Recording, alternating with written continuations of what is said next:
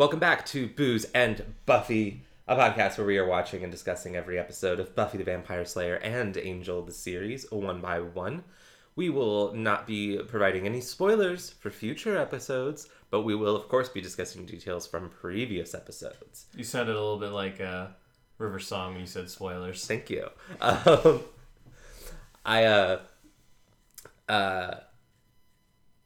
Brief tangent. My text tone on my phone is River Song saying spoilers. And one point recently I was watching the episode that it was taken from, and when she said it kind of for a minute I was like, wait. Like I started to reach for my phone. Anyway, not being able to tell the difference between what is my telephone and what is television, I'm Harrison. And I'm Jason, and I really want the cereal box prize.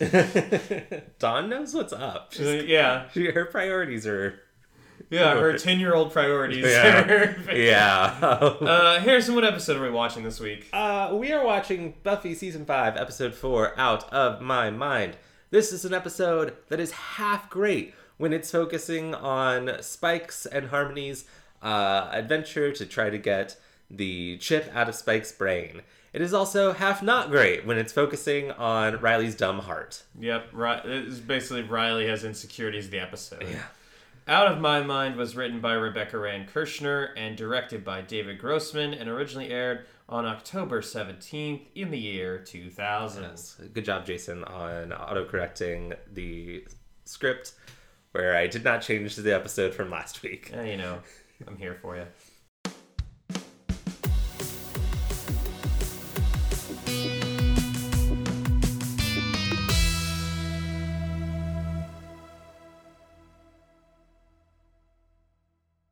Jason, what are you drinking today? I'm having some bourbon, just like last time. Yeah. What are you drinking today? I'm also having some bourbon, but I mixed it up a bit. It's quite a chilly day, and my sinuses have been a little like... So I made myself some hot apple cider, and I splashed some bourbon in there. It's not a hot toddy, but it's in the hot toddy family. I'm going to call it Hot Rebecca. It's a Hot Rebecca. A Hot Rebecca. Kind of like the Hot Rebecca who wrote this episode. That's actually, I was like, where did I come up with the name Rebecca? Yeah, it's because of Rebecca Rand Kirshner. Actually, I'm gonna look up and see if she's hot or not. Oh no, I was gonna look up and see if there actually is a name for what I'm drinking. Hot cider and bourbon. Oh, it's just a bourbon spiked apple cider is what it's called. So I'm having a bourbon spiked apple cider. So yeah, she totally is hot. Yeah. Oh, damn. Is that a recent picture? It looks to be. Looks like she's also a writer on 90210. Oh, wow. Yeah, okay. All right. Well, she's 47. Damn. I mean, she looks like she's in her 30s. In that picture, she looks a little bit like if Heather Graham and Amanda Seyfried had a love child together. Yeah. I see it. It's the eyes. Mm-hmm. She got a great smile too. Yeah. Oh, so this is her first Buffy episode that she wrote. The name didn't sound familiar when you read it, or when I read it. But she has written. She will write several more from here to the end of the series. Good for her. Most notably, I'll say, and there's a lot of good episodes on this list, but the one that really pops out is Tabula Rasa. Cool. Yeah. She also wrote some... she was... never mind. I'm not going to hold it against her. She was a co-executive producer of Gilmore Girls, but during season 7. Yeah, I don't think it's her fault. Let's just blame that on the CW. Oh, yeah. The WB. The CW, because that was the year that was the first year of the CW, okay. And the person basically my understanding was the president of UPN who took over everything when the two merged and kind of went out of her way to sabotage any of the WB shows that survived. I think except for Smallville, because it was still a pretty significant ratings juggernaut for them. So anyway, a toast. Well, I had one toast I was gonna do. I'll still do it. So, John and I were supposed to get our COVID boosters today, and then our appointment got canceled, unfortunately. But still, a toast to science and to vaccines and to the medical profession. Doctors out there, may you never be kidnapped by Spike and Harmony or have to operate on Riley. I will always toast to science. Your hair. Ooh, that's warm. I love a good warm drink. Like that first sip, that just like you'd feel it go down your esophagus. Yeah, ooh, that's sexy. Esophagus. Speaking of sexy, Buffy is doing her best Angel impression. She's dressed head to toe in black leather, except for a very nice lavender accent scarf. I was into it. But she's scoping out the cemetery from on top a mausoleum, just like Angel likes to scope Los Angeles from atop random buildings. And they're both ripping off of Batman, so... Yeah, total Batman riffs. But this tricky bitch, she stakes a vamp before he even gets his head out of the ground. He only gets his arms out, and she's like, no. Stake. Loved it. And then she's fighting another vamp, and fucking Riley shows up, and Buffy is visibly irritated. And so we're Jason and Harrison. Yeah, I mean, but I don't think she's as irritated as when Spike shows up. I'll give it to Riley, though. He fends very well for himself in this fight, although we do learn later that it's due to this heart thing going on that's making him super aggressive and not really feeling any pain. But he stakes the vamp. They're attacked by another, which before Buffy can even raise her stake, Spike tackles. Buffy is just so annoyed at these men. Why do I even show up? Yeah, why? And I did love when Riley's like, Buffy, what are you doing here? And she's like, my job? Like, what do you mean? What am I doing here in the cemetery in the middle of the night? That's where I always am, in the middle of the night. Where do you think all the episodes start, Riley? Riley, you idiot! You toff!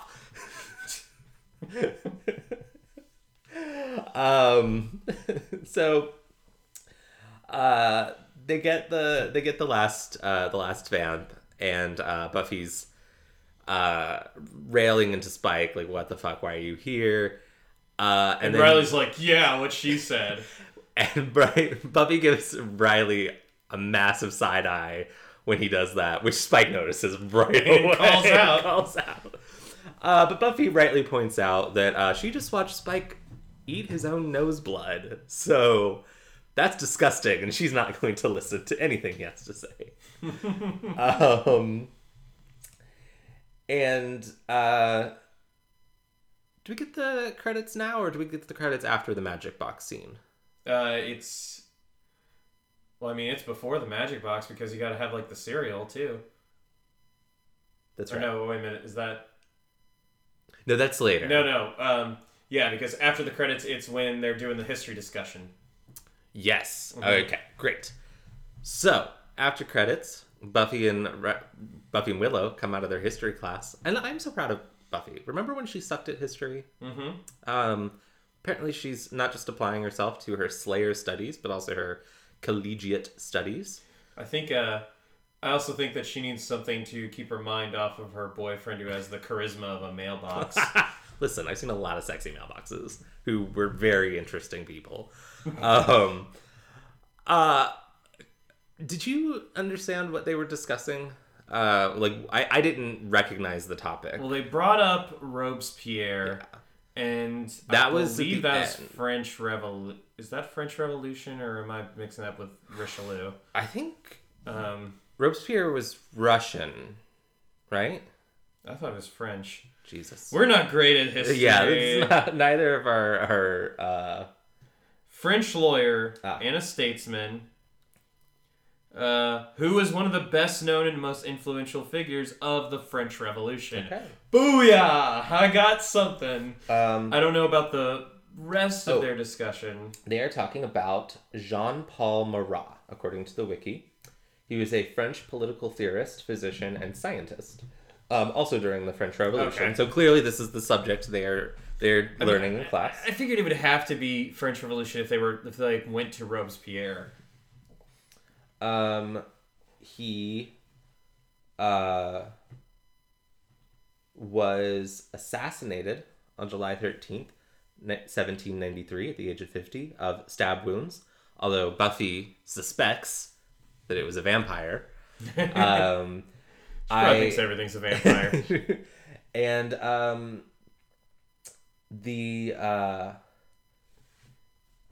he was assassinated by a woman. Ooh. And she was executed 4 days later on July 17th of 1793. And that's my birthday. So, yeah.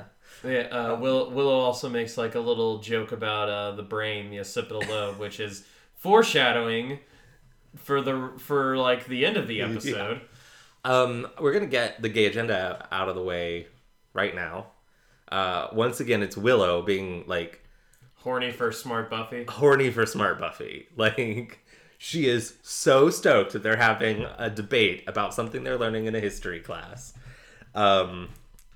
But she is, when Buffy does not understand the occipital lobe joke, Buffy's like, don't worry, you're still the smarty pants. Like, yes, then they go to the magic box because Buffy's got to do some training. yay, the magic box is coming along nicely. Xander's helped build some shelves. And you get this moment where Giles is commenting on Xander's carpentry, and he does say, I must say, I'm very impressed. And he was clearly talking about Xander. Yeah. But Xander's so dumb, he doesn't even realize. Yeah, it's like, Xander, buddy, he gave you a compliment. He's like, yeah, carpentry's a really, really amazing thing. I'm like, Xander, you're never going to get this again. I'm about to say, that shelf looked really nice. Yeah. I display things on a shelf like that in my magic shop. Well, I mean, even in the last episode of Buffy, his boss did comment on all the good work that he's done. So Xander's good at something. Yay, Xander has a skill. Yeah. And you know what? In a town like Sunnydale, carpentry skills probably in high demand. Oh yeah, so much. Like, people wake up and there's so much shit just like broken. Yeah. How many times have doors been busted down and tables broken in the Summers home alone? And, okay, granted, the Summers home, the Slayer lives there. You know, your incident rates are going to be higher, but yeah, still. like, and did you ever notice how all these tables seem to be missing their legs? Almost like somebody just ripped it off. Oh my gosh, I'm like imagining, like, before Joyce like found out about everything, just every once in a while just being like, Buffy, the dining room table's missing a leg again. What happened? Buffy's like, I don't know, Mom. I don't know. It was like that when I got here. Maybe it was Dawn. Oh my god, Mom, Dawn ripped another table apart today. Who the hell's Dawn? Oh my gosh. So in the magic box, they're getting everything ready. Anya's pissed because something and something else are it's like a monkey head and some sort of concoction are next to one another, and she's like, do you want to pull exploded monkey brains out of our hair? I mean, that's a legit concern. I agree. I agree. I think perhaps Giles should listen to some of Anya's advice. We'll see. Maybe. Tara's setting up a little area to do tarot readings, which was cute. And she should call it tarot readings. Mm-hmm. Well, poor Tara, because first she's like, we should get a real psychic in here to do it. And Willow's like, you can do it. And then they have this super cute moment where she's like, here, read my palms. And Tara's like, oh. And Willow's like, what do you see? And she's like, willow hands. Oh. Also, Amber Benson looked fucking stunning in that scene.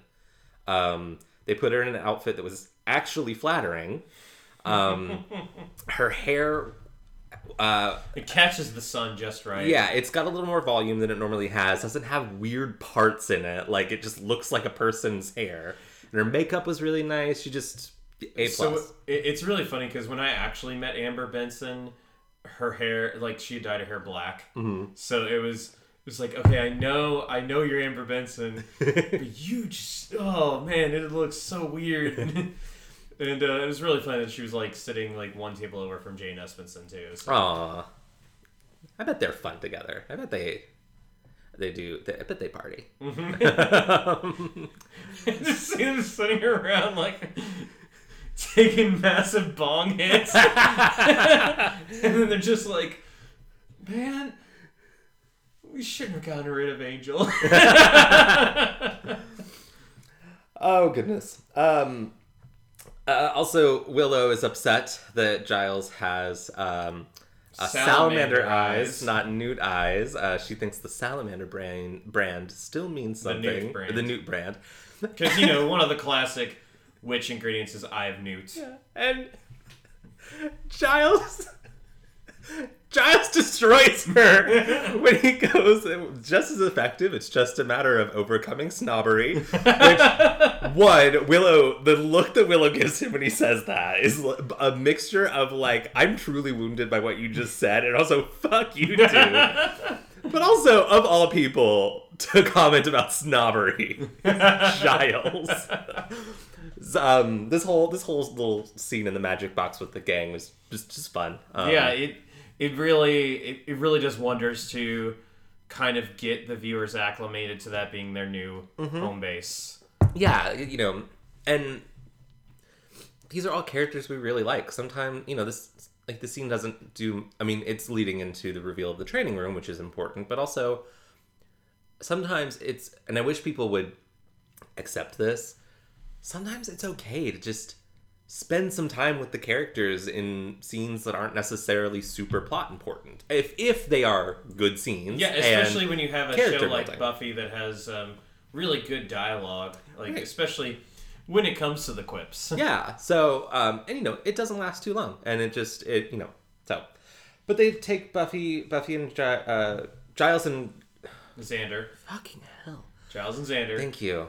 Take Buffy to the back room, where they have made this gorgeous training room for her, which she doesn't get to see right away because Riley tackles her for some godforsaken reason. Because she's gotta like stay on her toes, and I'm like, wow, you kind of like that would honestly be almost the equivalent of if the Beast showed Belle the library in Beauty and the Beast. And then all of a sudden, like, Cogsworth comes and just body slams himself into Belle. Oh my god, I need fan art of that. I need fan art of Cogsworth just bodying Belle. But like, it wouldn't knock her over because he's just a little tiny clock man. She's just like, what the fuck, dude? If it's not Baroque, don't fix it. The funniest joke in Beauty and the Beast, in my opinion. Although, I have to say, I really like the joke in the live-action remake when LeFou's like, something like, you just need some je ne sais quoi, and Gaston goes, I don't know what that means. Yeah. Despite the fact that they're supposed to be French. That was very funny. Yeah. Anyway, so, Xander's dummy man, meaning he made the dummy.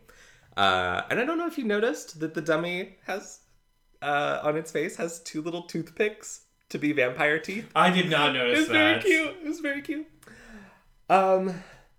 So we go over to Spike's crypt, where we rewound it because we wanted to check what he was watching. He is watching Dawson's Creek. He calls Pacey an idiot. She's never gonna love you. See, for a minute I thought he said AC, and that immediately made me think of Saved by the Bell. Oh. But then I thought, like, wait a minute, why would he be watching that at night? But yeah, I'm not too familiar. I know the cast of Dawson's Creek, and of course, like, the theme song. I don't want to wait for our life to be over. But that's literally all I know. I've never seen an episode of Dawson's Creek. Yeah, I've not either. I just know. I know. Obviously, it has Joshua Jackson, Katie Holmes. Katie Holmes. Thank you. My brain was saying Katie Seagal, and I was like, that's not right. And James Van Der Beek, Michelle Williams. Those were were like the white Michelle Williams. The white Michelle Williams. Those were like the 4 main characters, and then I know Busy Phillips was in there at some point. So yeah, I know the cast, and I know that Joshua Jackson's character is named Pacey. And I think James Van Der Beek is Dawson. I'm pretty sure you're right. And I know there's so many gay people listening to this. They're like, "How do you not know Dawson's Creek?" Which is I also know there's like a crawling through the window thing, like. One of them is always crawling in through like the bedroom window, like sneaking in. See, I think of that, and I think of Clarissa Explains It All, and her neighbor. Her brother was Ferguson. I forget her neighbor though. Her neighbor was like the one who had like just the ladder on standby. Yeah. But we're talking about Buffy. The only reason I know that about the window thing is from Scary Movie. Oh, okay. Because when they're doing they're doing the scream scene, and then the music from Dawson's Creek starts playing, and James Van Der Beek like pops in the window, and he's like, "Oh, sorry, wrong set." So Spike is watching Dawson's Creek, and he loves his soaps, whether they're daytime or nighttime. And a terrified Harmony runs in, wearing a kind of lavender like crop top and some very flattering like dark pants. I really liked her outfit. Harmony knows how to wear an outfit. Yeah. And how to not wear an outfit. And she's like, "Oh my god, the Slayer's after me. I'm her arch nemesis."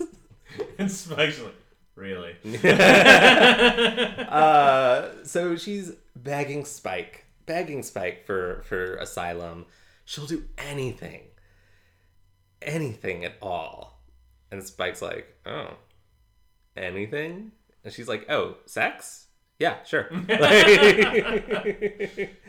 I like that Harmony has a healthy libido. And also is doing a good job of learning to stand up for herself to Spike. So Spike is like, "You should kill the Slayer," and she's like, "I tried, but it's hard." And she even got minions. She got minions, so they're all dead. So Spike agrees, because he can't do it himself. He agrees that he'll be the brains of the operation, and she could be the muscle, which he should probably find someone else to be the muscle. I love Harmony to death, but she is not the brains or the muscle. So she's the bubble. She's the bubbly. Back at the Summers house. Oh, there's a dumb sex scene between Riley and Buffy. Yeah, just it seems like they just finished having sex, but then Riley's ready to go again. Yeah, and he's like, "Oh, you're not too tired, are you?" And get over yourself, Riley. I mean, I think this is supposed to be part of like the hyper he's aggression, and which I guess explains the tackling thing too, but it still annoys me. Mm-hmm. I'm still mad about it. Yeah. But luckily it's short. So we get to this scene, which is another, and there's 2 examples of it in this episode of Dawn being written younger than she is. Yeah. And it's still a funny scene. Like, I don't mind it, but it feels very weird. Yeah. Awkward. It feels like she's 10. Yeah. Like, I feel like a 10-year-old would do this. And a 14-year-old would be too cool for the prize in the box. But she's... They would try to hide how much they wanted the prize in the box. Yeah, she wouldn't be so open about it. She'd be like, "I don't care, whatever." It's just but yeah, she pours out like 4 very large bowls of cereal. Joyce is like, "Why do you want... What? How many bowls of cereal are you gonna eat?" Like, "Oh, I was just getting this, but I would like some eggs." I also like it starts with Dawn's like, everyone tries to make the substitute cry. It's like a rite of passage. Wouldn't you? And Joyce just looks aghast and is like, I would not. I can't believe I raised you that way. I would never raise you that way. Joyce is like, I'm too busy doing body shots at the gallery to bully substitute teachers. But then unfortunately, two horrible things happen. The first, Dawn asked for ketchup on her omelet, and I'm not trying to shame people that like having ketchup on scrambled eggs. I know you're out there. I grew up with you. But if you put ketchup on something, it's going to taste like ketchup. Like, they made that joke in Waiting about that guy who wanted a steak but also like needed lots of ketchup to go with it, saying that nothing brings out the flavor of a steak like ketchup. Ugh. Wrong. Yeah, I'm sorry. My personal preference is I don't like ketchup. I mean, it may not be the worst thing in the world, but I mean, I want my eggs tasting like eggs. The only sauce I put on it is hot sauce. I just don't like ketchup. Just in general. In general, I do not like ketchup at all. I really only like it with fries, and I don't even like fries that much, which a lot of people are like, whoa, what the hell? But now if we're talking like maybe cheese fries or chili cheese fries, those are pretty good. But no, in general, it's never been my favorite accoutrement. Yeah.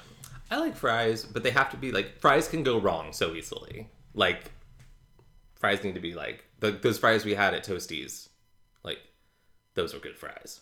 Yeah, I remember those. So, yeah. Then the second bad thing this bad thing. Yeah.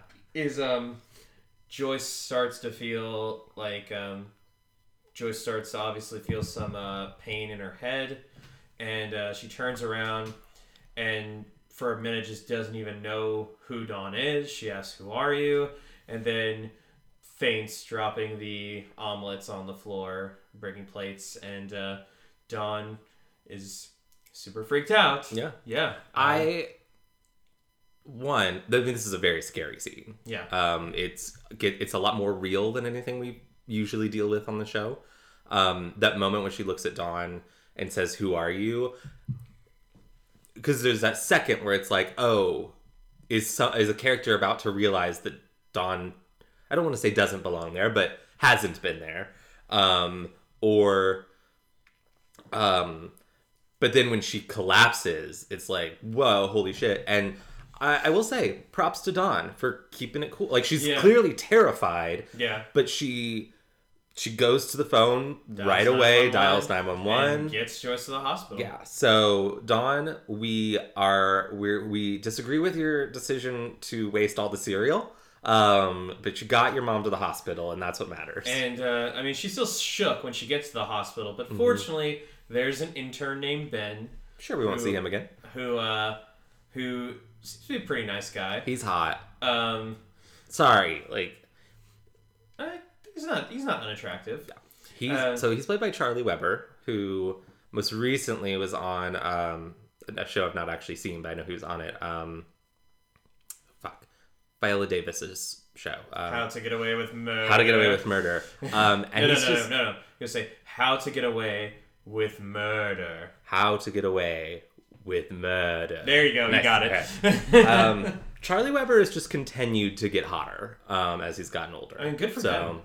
Here's to Charlie Weber. Charlie Weber. Cheers. But yeah, and when Buffy and Riley show up, he says that Mom's gonna be fine. Dawn was freaking out a little bit, so I let her give her my stethoscope. And so while they're having a talk, Dawn's like using the stethoscope and tries it on everybody's heart. And when she gets to Riley's heart, she notices like, oh my god, this is super fast. What the fuck? That's not what my sister or the doctor's heart sounded like. And this is the second scene you were referring to. Yeah. It's I can definitely see if Dawn were 10, the doctor being like, here, hold my stethoscope to like calm you down. You know, kids think that sort of shit's cool. And I can see a 10-year-old going around and using it while the adults are talking, and the adults just like letting it happen because they know that it's helping keep the kid calm. Dawn's 14.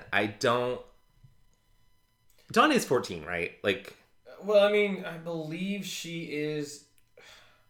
maybe she's 13. She's definitely in high school in season 7. Yeah. I think she's even in high school in season 6. I think so. Yeah,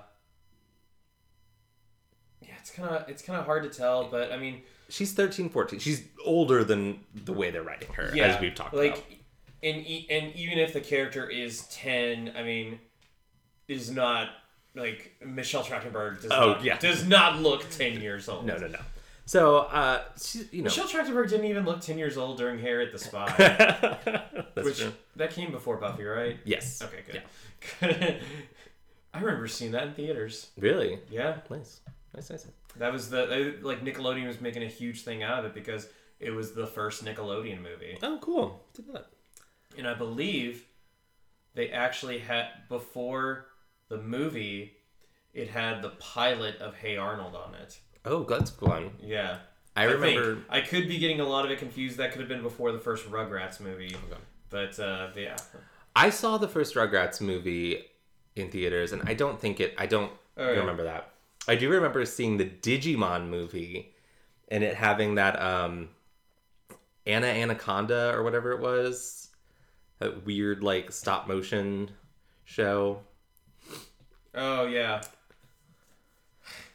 Nickelodeon, man, that was it was weird. A wild time.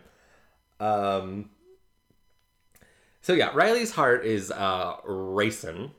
They get him in to see a doctor, and the doctor's like, "You're gonna die," and he's like, "You can't hold me here." Yeah, and yeah, he leaves against medical advice. I'm just like, Riley, I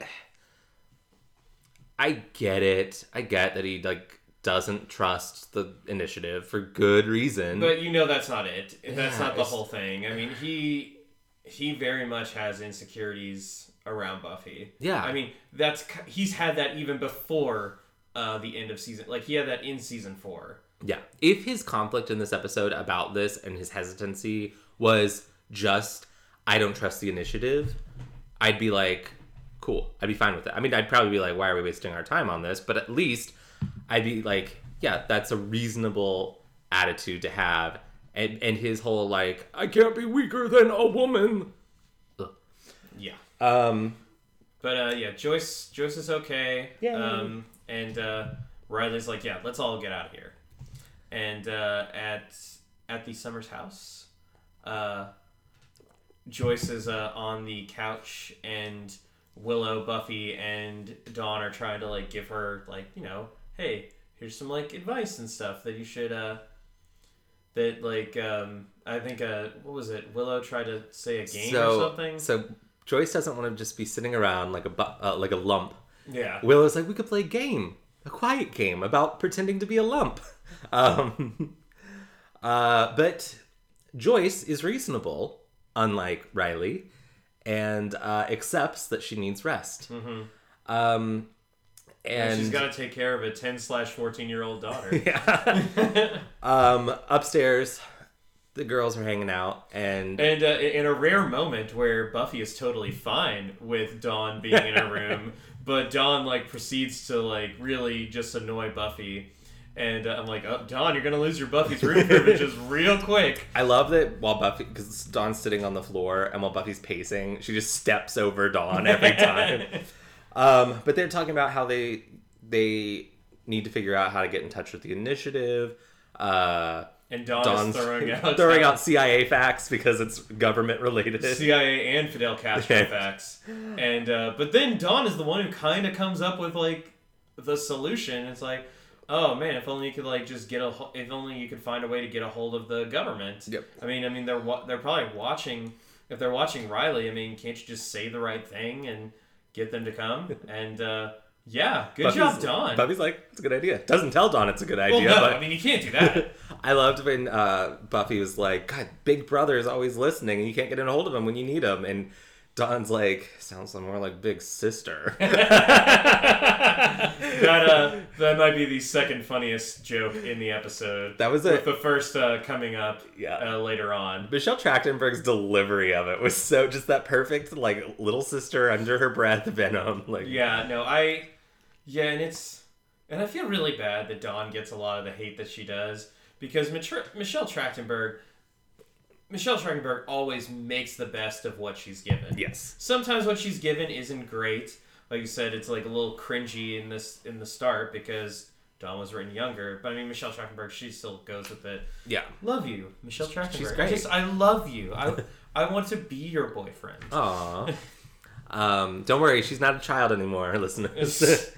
Current day Michelle Trachtenberg. It is. She is like 30 or something, and that's kind of weird. It's like, Dawn?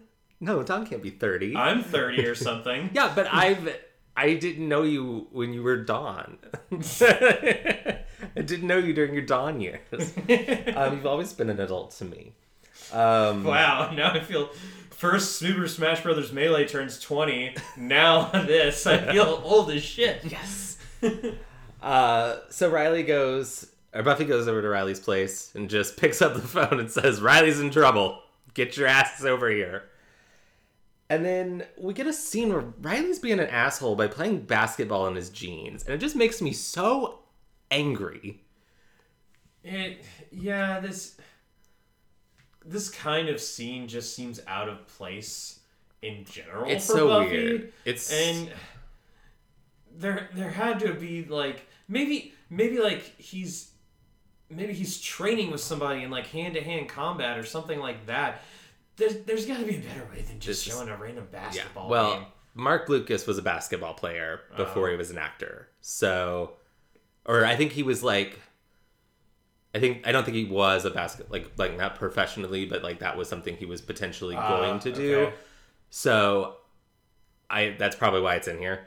Okay. But it's not charming like Sarah Michelle Gellar loves ice skating. Mm-hmm. So, like, this is just obnoxious. Also, like... Nothing against Mark Lucas liking basketball. She loves ice skating. It's kind of funny because we were just talking about Michelle Trachtenberg. Who's the Ice Princess. Yes, the Ice Princess.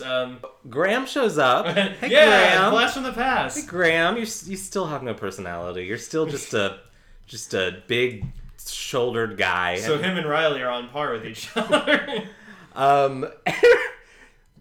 Graham tries to get Riley to come with them and the two agents that he's brought so they can fix what's wrong with him. Apparently, a lot of the soldiers who were injected with what Professor Walsh was giving them have been suffering from these symptoms. Yeah, Professor Walsh name drop, by the way. Yeah, R.I.P.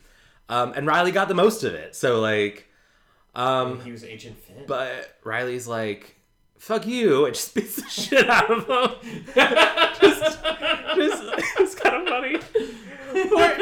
Poor Graham goes down. I really wish that was how it went down. Like, fuck you. I mean, he doesn't say fuck you, but Graham does go down with like one punch, which... And this is not the first time this episode that Graham gets the crap kicked out of him. Yeah, poor Graham. Taking up Giles' position. It's the resident punching bag. So the gang gets together. They're like, where the fuck is Riley? He's disappeared. Xander tries to like maybe hint to Buffy what Riley had told him at the end of the replacement, and it's like, I have this friend who maybe feels this way about this girl and feels like she doesn't feel the same way. Nobody's getting it except Anya, but she's getting the wrong idea from it. It's like, and if I had this friend, I was like, shut up, you two.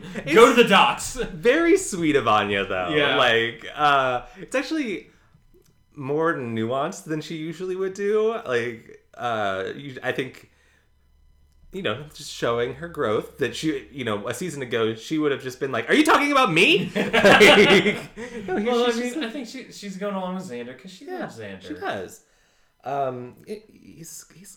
He can build things. He can afford an apartment. Yeah. So, she sends Xander and Anya off to the docks. We don't see him again for the rest of the episode. That's it. That's a wrap. But what did they run into at the docks? Willow and Tara go to the school since return of burned out Sunnydale. Since that's where he hid out before. And I should say burned down and not burned out. That's true. And Buffy's like, but now we know. Now we know. what Jane Espenson and Amber Benson call their bong sessions, Burnout Sunnydale. Nice. But Buffy decides she wants to check out the Initiative Caves, but she doesn't know them as well as a certain what does Giles call him? A melatonin deprived individual. Yeah, that's right. Yeah. So at Spike's lair. Well, so Buffy is saying, like, I really just haven't liked him lately, and I mean, he spends all day in that crypt. You know he's doing something disgusting. Yeah. And Harmony and Spike are playing 20 questions. And let's see, I believe it's, is it bigger than a bread box? No. 4 to go. Is it smaller than a bread box? No. 3 more. Harmony, is it a sodding bread box? You got it! Oh, my little Spikey's a 20 questions genius. No, she says Blondie Bear. Blondie Bear. This is this the first time we get Blondie Bear? I don't know. I can't remember. Harmony loves that term of endearment for Spike. Blondie Bear. Yep. So just remember that, because it's going to be around for a while. I think that Spike secretly loves it. I think Spike, like, you know... he's never going to tell Harmony. Of course. All bluster. But I think, like, every time she calls him Blondie Bear, I think inside his heart beats just once. I was about to say skips a beat, and then I was like, it's skipping all the beats currently. But Buffy starts to bust down the door, and Harmony's like, she found me! And goes and hides in one of the... sarcophagus. One of the sarcophagi, I guess. So, Buffy comes in, she explains what she needs from Spike, and he's just a dick about it. I mean, and she offers to pay him, and he's like, fine, I blah blah blah, but I should get half of it now. And at this point, Buffy's just like, fuck it, I'm just gonna do it on my own. It's not worth like dealing with Spike. So when he says I want half of it now, she just rips it in half. Gives him half of it, and which is a waste of money, Buffy. It is, but what a power move. What? But yeah, so basically, after Graham gets the crap kicked out of him, Graham tells Buffy that she needs to get Riley to this operating table on the 4th floor of this operating room on the 4th floor of the hospital, which is the info that she relays to Spike before just having enough with him, which is important. Yes, because Spike and Harmony do go to that operating room, but they do it to one, beat up Graham again. Yeah. And also, Spike is kidnapping the doctor because he assumes that since the doctor worked with the Initiative, that he can get the chip out of his head. Yes. Because all surgeons can do all surgeries. Yeah, I was like, Spike clearly ignoring the fact that this is a heart surgeon, and he needs a neurosurgeon.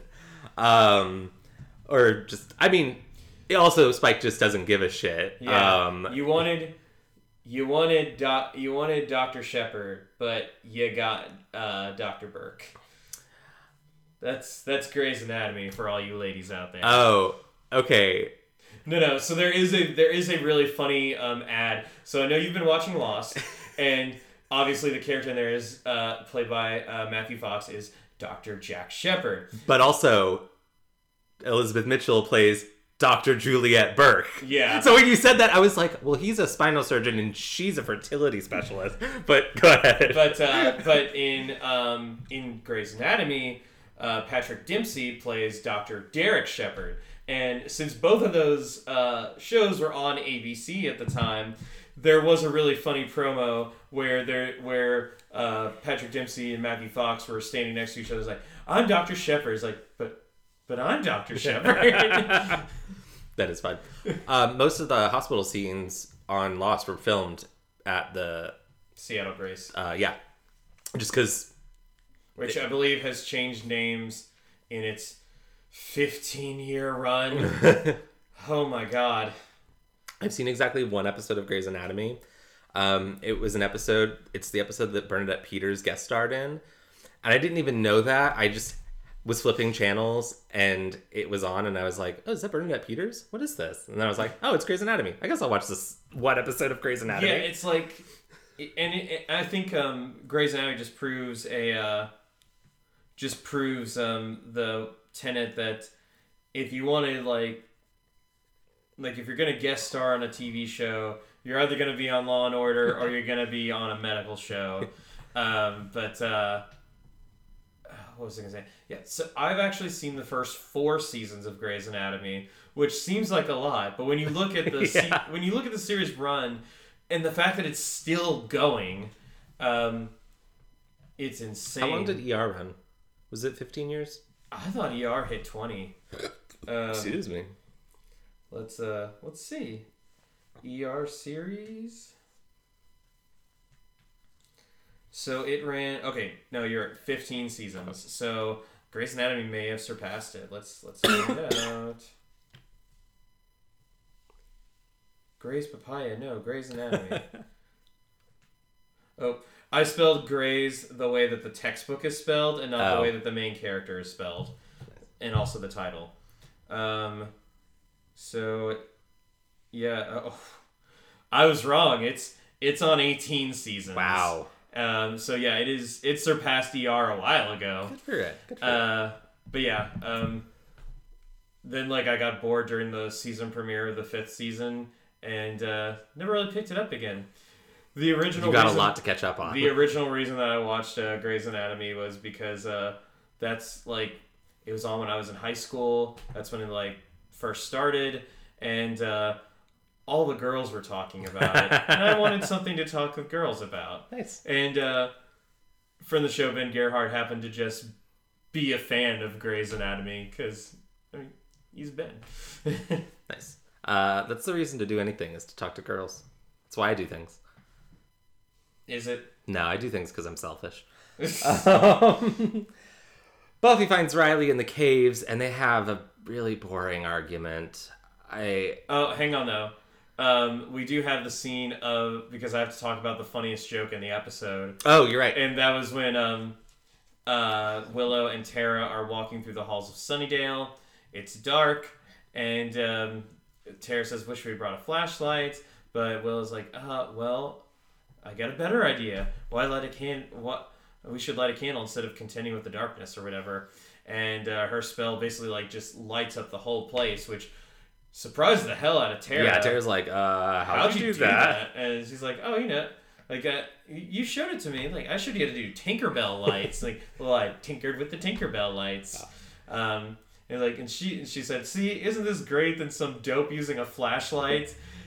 Smash cut to Buffy using a flashlight. Yeah. Very funny. There's also a great line in that scene where Tara is like, "Oh, it's so creepy," and Willow's like, "You should have seen it when it was a school."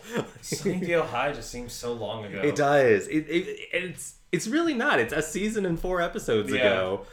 But it's taking us twice as long to do a season now because we're doing 2 shows. So yes, Buffy finds Riley, and it's just, I literally started scrolling through Grindr while the scene was happening. I'm not fucking kidding. You're married. So? Oh my.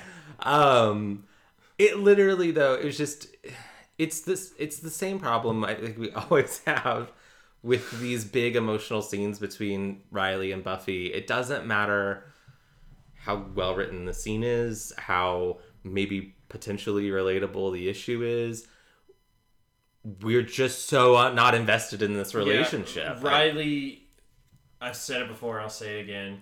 Riley has lost any of the significance that he had when the Initiative storyline ended. Mm-hmm. And you can try to bring back the Initiative as much as you want. Like in this episode, it's not gonna happen. Yeah. Stop trying to make the Initiative happen.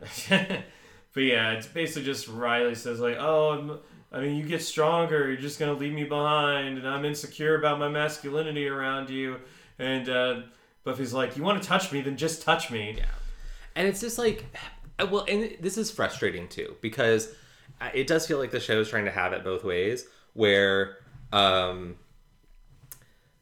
because he even was like, your last boyfriend, he wasn't exactly a civilian, and she's like, oh my god, you're gonna die over this like pissing contest with Angel, and he's like, basically he's saying all this shit, and Buffy's like, basically just like, what you're telling me means you don't trust me, like you're not actually like paying attention to my feelings about our relationship, and I think we're supposed to side with Buffy, but at the same time we also know that Buffy really doesn't have that strong of feelings for him anymore. I don't this all feels very messy, and it's like I don't know whose side I'm supposed to be on in this fight, or if I'm supposed to be on anybody's side. I think that the writers have really lost the plot with Buffy and Riley's relationship, and I don't think they know what they're doing with it. So it's just like, yeah, and unfortunately, fans, mild spoilers, but it's gonna get worse. Yeah, it's gonna get dumb, and it's frustrating because the writers have such a great grasp on Tara and Willow's relationship and Xander and Anya's relationships. And I think it's just the fact of the matter is Riley is just a failed character. Yeah. And once again, this is not a jab at Mark Blucas. Like, the character just doesn't work. He was introduced as part of a storyline that didn't work. He was inexorably connected to that storyline. I think they made some foundational mistakes when creating Riley that they have not been able to overcome. Yeah. And I don't think we'll ever overcome, honestly. So, let's get back to what's fun, though. Spike and Harmony bring the Doctor to, like, the UC Sunnydale's medical school. They have, like, an operating theater. And the Doctor's like, I'm not a neurosurgeon. This isn't a real hospital room. It's a classroom. Like, I don't have the proper tools. And Spike's like, shut up, nerd, and do it. Yeah, pretty much. Take the chip out or Harmony will kill you. And Harmony's the crossbow. Harmony's got a crossbow, and I'm gonna go against my usual instincts, and I think Harmony looks great with a crossbow. I mean, well, your usual instincts are slayers with crossbows. That's true. And I do think most of the times people look great with crossbows. I also realize this is something else that annoys me. Every time they use the crossbows, they've got these tiny little rinky crossbows that are like one-handers, I guess. Harmony's got this massive fucker. I was like, yeah, Harmony. She's not very good with it. The string slips twice. Twice. Once into a wall, and the other time into Ryder's leg. That's hilarious.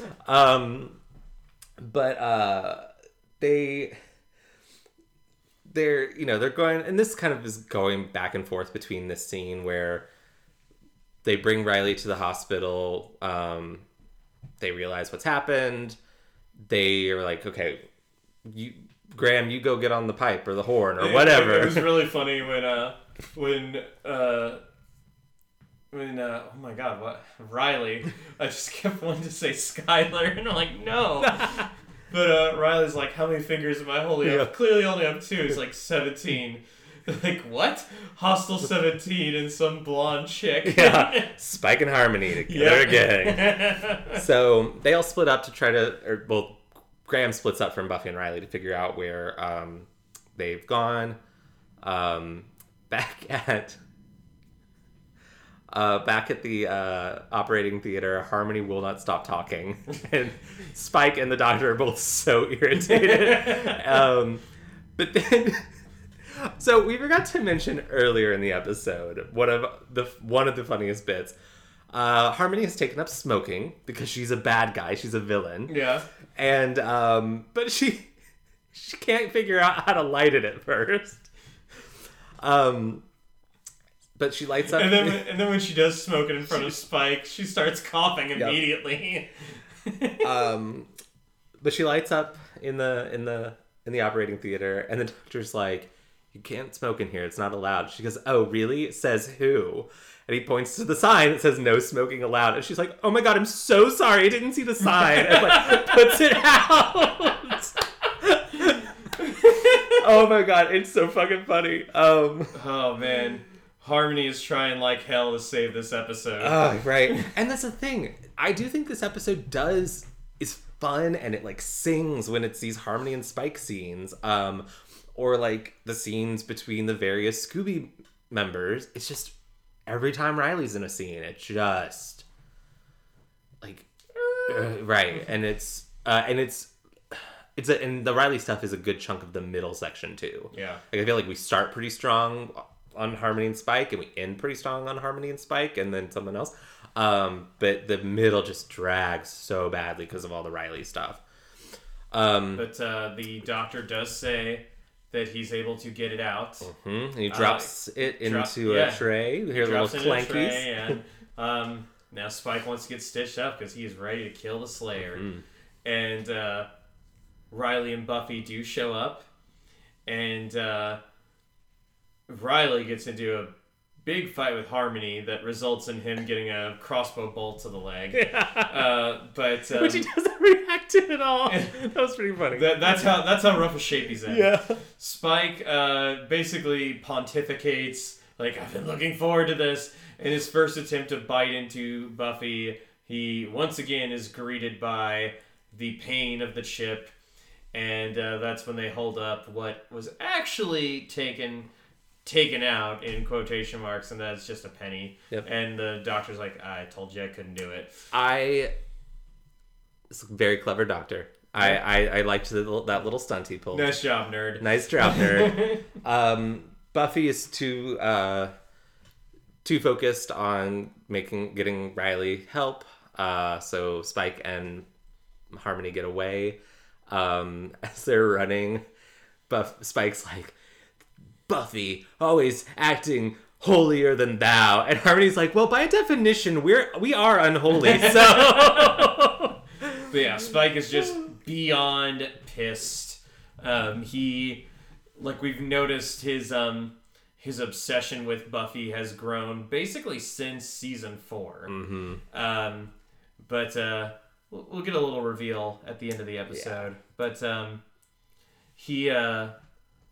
so the doctor is able to perform the surgery on Riley, as well as mend the arrow wound.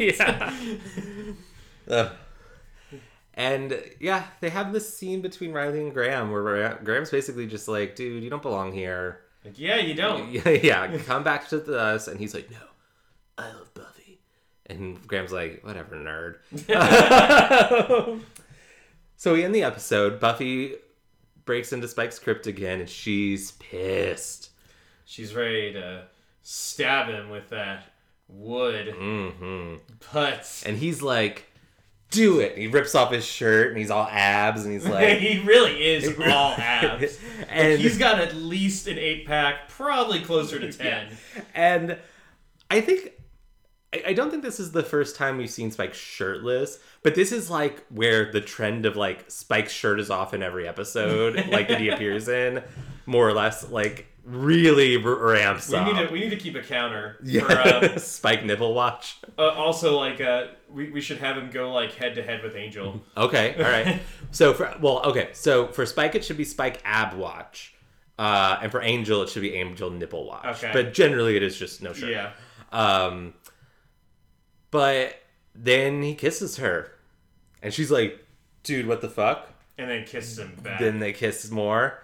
And it's like a really hot kiss. Like, just context aside, it's extremely hot. Like, and then Spike wakes up from the dream. And he's like, no, please, no. He is in love with Buffy. He's in love. Not to reference Mean Girls again, but oh my god, you're so obsessed with me. It's like you're in love with me. Spike does have a big lesbian crush on Buffy. Yeah, that's a pretty big deal to end our episode on. Like, it's kind of funny that last week we ended on I love Buffy, she doesn't love me, and this week we're ending on Spike, like, I love you, Buffy. No! Yeah. That is out of my mind. I I went into this one really excited because I was like, ooh, it's the fun Spike and Harmony adventure. Completely forgetting about the Riley shit. Yeah, quite frankly, it is a Riley episode, and you've said it already. It's whatever thematic importance and honestly just interest we would have in Riley there wasn't much to begin with. Yeah.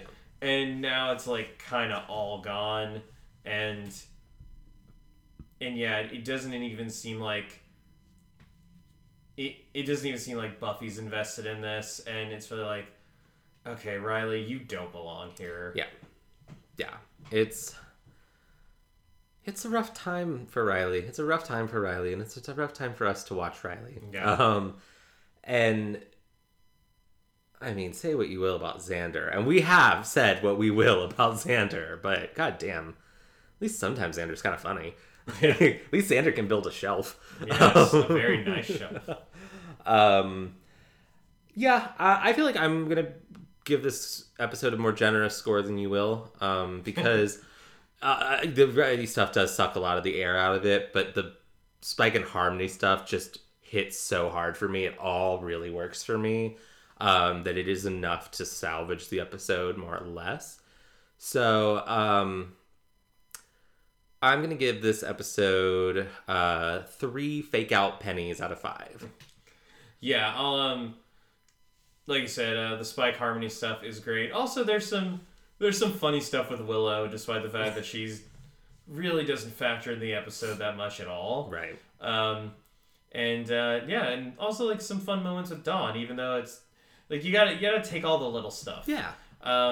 So yeah, I'm gonna get like all the little things that aren't Riley save this episode from being an absolute garbage fire, but kind of puts it just in the middle of the road. So 2.5 out of 5 open graves that I fall into after monologuing. Yeah.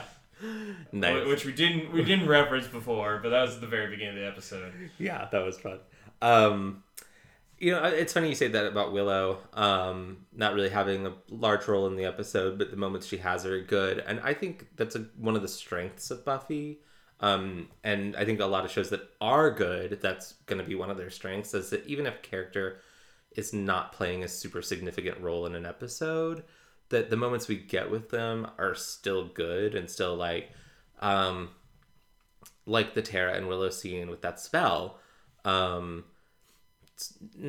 nothing to do with the rest of the episode, but it's a nice check-in on Willow's powers growing, especially because we didn't have Tara last episode at all. Yeah. And the idea that Willow is quickly surpassing Tara in power, where Tara kind of spent a lot of last season being a mentor for Willow. Now Willow's just like, oh yeah, I took that cute spell you taught me how to do, and I made it into this massive thing.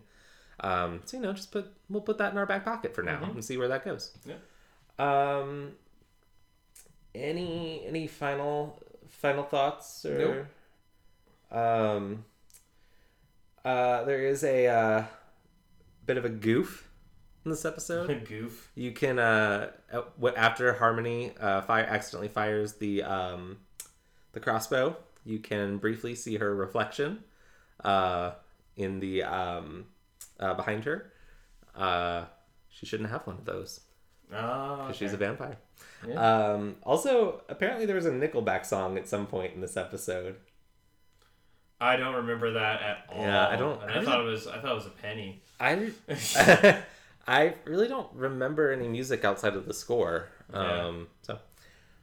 All right, let's get out of here. Okay. Thank you for joining us on Booze and Buffy. We'll be back next week with Angel Season 2, Episode 4, Untouched. Mm-hmm. So, fun fact about this episode. You may recall last season in the episode where Christina Hendricks has a small part as a bar wench. And I made a comment that I was like, there's a season 2 episode that I always think that the main guest star of that episode is Christina Hendricks, and then it's not. This is that episode. Okay. This is also a Lila heavy episode. Oh yeah. Harrison's looking forward to that. Sexy. I'm Harrison. You can find me on Instagram at Harrison Alexander Kaufman and on Twitter at Harrison Kaufman. That's spelled Coffman. I also write a blog called horrorbyharrison.blogspot.com where I write about a different horror film every week. We are in the month of December, so I've got a Christmas horror theme month going on. And my first film will be a classic that I've never seen before. It's a big blind spot for me. It's Gremlins. Yeah, I can't really. Well, I did play the end credit music for you. Yes, one you did. time, and that stuff, like, even though it's like it's supposed to sound like gremlins screaming, it still kind of slaps. Yeah, so I'm looking forward to it.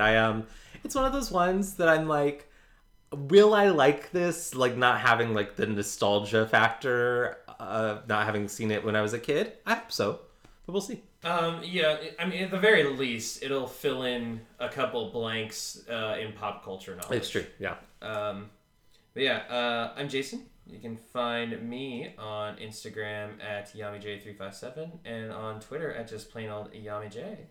And you can find us on Facebook, Instagram, and Twitter at Booze and Buffy, or you can email us at boozeandbuffy@gmail.com. The "and" is spelled out in all of those instances. Please do not forget to subscribe and rate and review us on Apple Podcasts or wherever you get your podcasts from. If you don't, Harrison will get kicked in the balls by me. I was just nodding on our audio format. By me, like, over and over again. So just if you send us repeatedly. messages saying that, like, you didn't rate and review us, I'm gonna have to kick Harrison in the balls. So when you say over and over again, is it like you're just gonna keep going at him, or are you gonna like kick me in the balls, wait until I like recover, and then kick me again? It's definitely gonna be a heat of the moment thing. Oh, okay. So I'm not gonna know. No. Okay, great. Each week we like to give a shout out to a worthy charity or nonprofit. This week we're highlighting World Medical Relief. Established in 1953, World Medical Relief is a multi-funded charitable organization whose mission is to impact the well-being of the medically impoverished on a local, national, and international basis. World Medical Relief achieves this through the collection of financial donations and goods, including medical, dental, and laboratory items, as well as through the purchase and distribution of such commodities. Visit www.worldmedicalrelief.org for more information. Forgot to breathe. And as always, go slay. And don't date Riley. Yeah. But also be gay. Yeah, especially if you're gay. Don't date Riley. Oh, you know he'd just be one of those toxic gays.